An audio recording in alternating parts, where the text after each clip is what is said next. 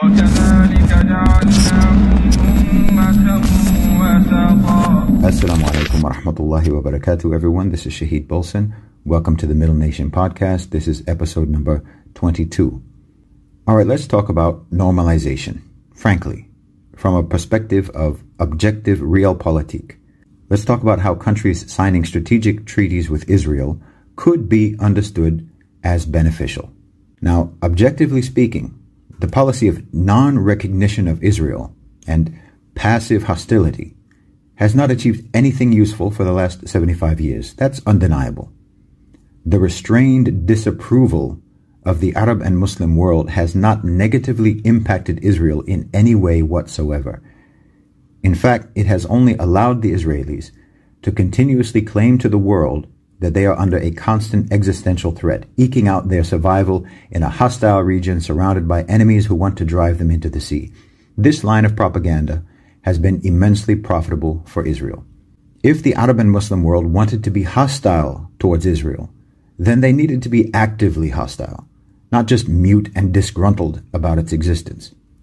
But nobody had the will or the commitment to sustain active hostility for any length of time, nor did they have the will and commitment to face the consequences of doing so. It is what it is. Look, Israel has many weaknesses and vulnerabilities. That's a fact. But today, military capability is not one of those weaknesses. We will not defeat them in this way. And it is a mistake to be drawn into that sort of conflict. It's a rigged game, and we shouldn't play it. I have always maintained that it is wrong to expect the Palestinians to confront the Israelis militarily. That's exactly what the Zionists want. It's exactly what they provoke and exactly what they depend on to rationalize their brutality. It's a bad strategy, period. It was a good strategy at a certain point in history, but that moment has passed. But here's the thing. The demographic realities in the region make Israel utterly unviable. The fact of the matter is there are frankly not enough Jews in the world to sustain Israel as a Jewish state. The Jews are so far behind the Palestinians in birth rates that they can simply never catch up. There are only about 14 million Jews in the world, and they're expected to only add about 2 million more to that over the next 30 years. By then, the Palestinian population will double. The two-state solution that we have all accepted as the only possible solution is actually the only way that the Israelis have to defend against the ramifications of this demographic trend. And maintaining a state of conflict is their only way to counter the birth rate advantage of the Palestinians, i.e. by carrying out sporadic massacres and forced displacements. The worst thing that could ever happen to Israel is for conflict to end. We are well beyond the point where we should acknowledge that the two-state solution is a euphemism for unending conflict, and that a one-state solution is the only viable, the only realistic, and the most positive, plausible outcome to the Palestinian-Israeli issue. Now, obviously, this is a long-term target, as in it will take a great deal of time to create the facts on the ground that will make it achievable. But the standard approach has already clocked in decades and achieved nothing like a solution, and it never will. Now, it is unrealistic that the Israelis would accept a tactical surrender of the Palestinian territories that would see the populations of Gaza and the West Bank granted Israeli citizenship with equal voting rights. But why would they reject this? Why would they reject it if the Palestinians were to voluntarily surrender their authority over Gaza and the West Bank? Why? Precisely because they know that such a surrender would spell the end of Israel as a Jewish state. The state of conflict would be over, and very quickly Palestinians would become the majority. And since Israel is, as they like to boast, the only democracy in the Middle East, the government and the nature of the society would just as quickly become Arab and Muslim. If all the land that the Zionists dream of having for their greater Israel project were to be voluntarily ceded to them on the condition that all the current inhabitants of those lands must be absorbed into the citizenry of Israel, the Jews would suddenly become a tiny minority. If every single Jew on earth moved to Israel, they would constitute a minuscule segment of the population, barely enough to even fill a major city. If, on the other hand, conflict continues and eventually Israel seizes the land that it wants by means of warfare, then all of the Palestinian inhabitants of those territories will either be slaughtered or forced to flee, thereby enabling the Jews to maintain dominance within the country, demographically. The last thing Israel wants, and the last thing that the West in general wants, is for there to be an end to the conflict in the region. If lands were tactically surrendered, nature would take its course, and things would return to basically what they always have been in historical Palestine. It would be an Arab Muslim country with a small Jewish minority. The only way to prevent that from happening is to continue the conflict, because that is the natural geopolitical demographic trajectory of historical Palestine. Israel has been America's best military asset in the Middle East, and both sides know it. This is why arguing against U.S. support for Israel on moral or humanitarian grounds was never going to work, and why no American Muslim lobby was ever going to change American foreign policy, because Israel is American foreign policy in the Middle East. The only thing that I can think of that could potentially change Israel's status in American foreign policy is normalization. Normalizing relations with Israel degrades Israel's strategic importance to the United States, as well as nullifies the existential threat narrative that has always been key to Israel's argument for unconditional, endless aid. Now, as with the UAE, Bahrain, and Sudan, normalization with Israel accompanies a strengthened alliance with the U.S., which comes with benefits, including but not limited to access to arms and status as military allies.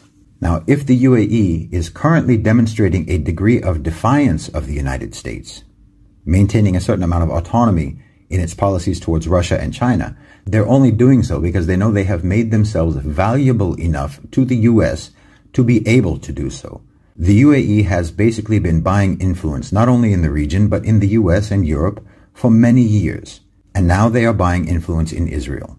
When you have been boycotting a country for 75 years, you have zero leverage, and the only way to build leverage is by developing a relationship, economic and political ties. That's what the UAE is doing right now with Israel, and all of this serves the long-term goal of potentially realizing a one-state solution. A prerequisite for the one-state solution has to be the decreased strategic dependence of the U.S. on Israel in the Middle East, and an increase in the number of reliable U.S. allies in the region.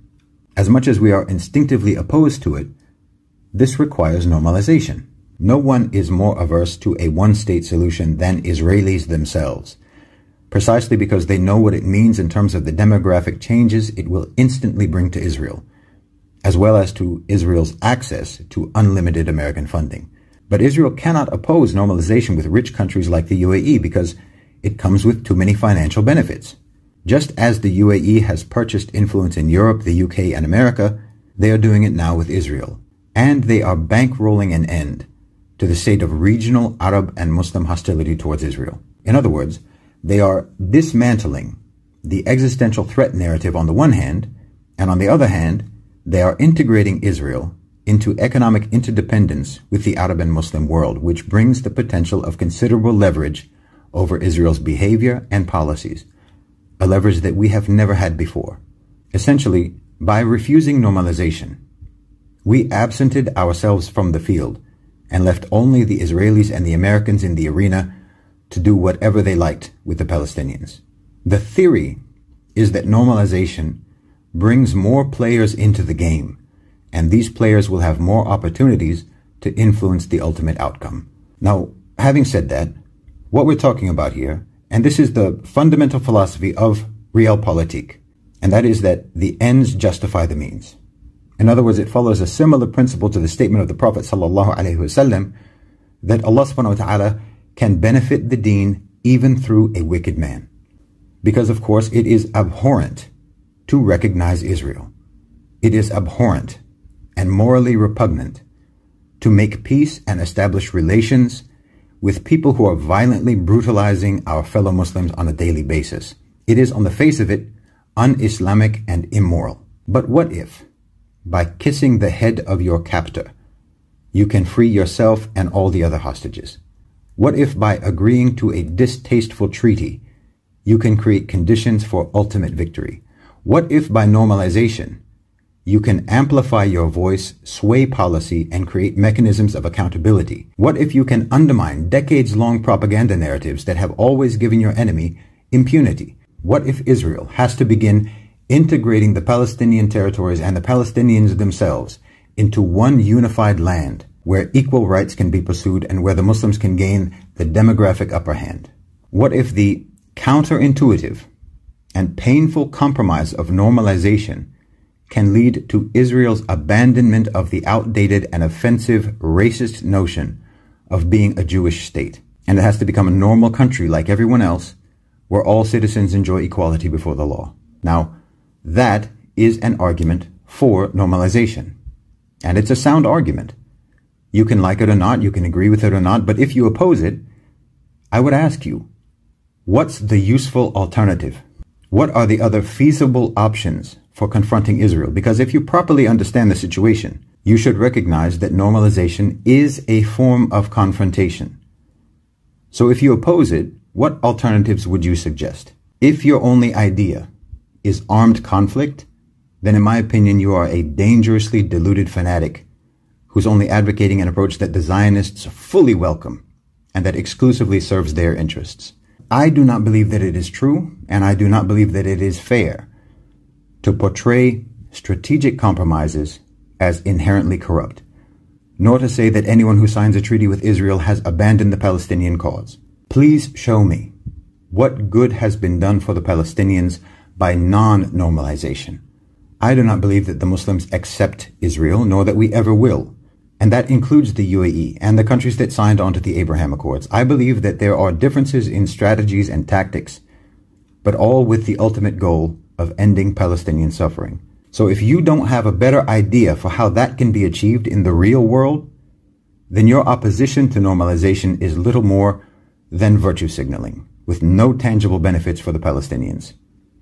It may make you appear righteous, but it does not accomplish righteous results. Unfortunately,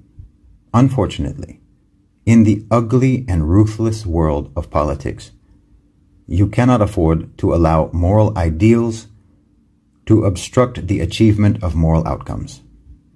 Now, I would also like to add that I believe it is a serious mistake to frame the Palestinian conflict in the context of hadiths about the end of the world. If you're planting a crop when the hour comes, you should continue planting it. In other words, you should always focus on practical work to achieve results, planning and working for a future without relying upon the grim but self-indulgent hope that a catastrophe will strike that will render your work pointless. As far as we know, the last day could very well be hundreds, if not thousands of years away, and if we spend our lives complacently waiting for it, we will be a useless and blameworthy generation. If there are more aggressive alternatives for confronting Israel that are actually feasible in the real world, I believe most, if not all of us, would support them, including the countries that have normalized relations. But I think Muslim states around the world have made an evaluation that any such aggressive measures are not feasible and could not achieve the desired result. And I don't think they're wrong. It is perhaps heartbreaking, it is humiliating, and it is painful, but that's the way it is. Pretending that it isn't that way just because it shouldn't be that way is not mature. And I can't blame anyone for pursuing strategies of realpolitik that break with the accepted logic in order to pursue a positive change, particularly when the accepted logic has miserably failed to achieve anything positive in almost a century. Jazakumullahu khairan wa assalamu alaikum.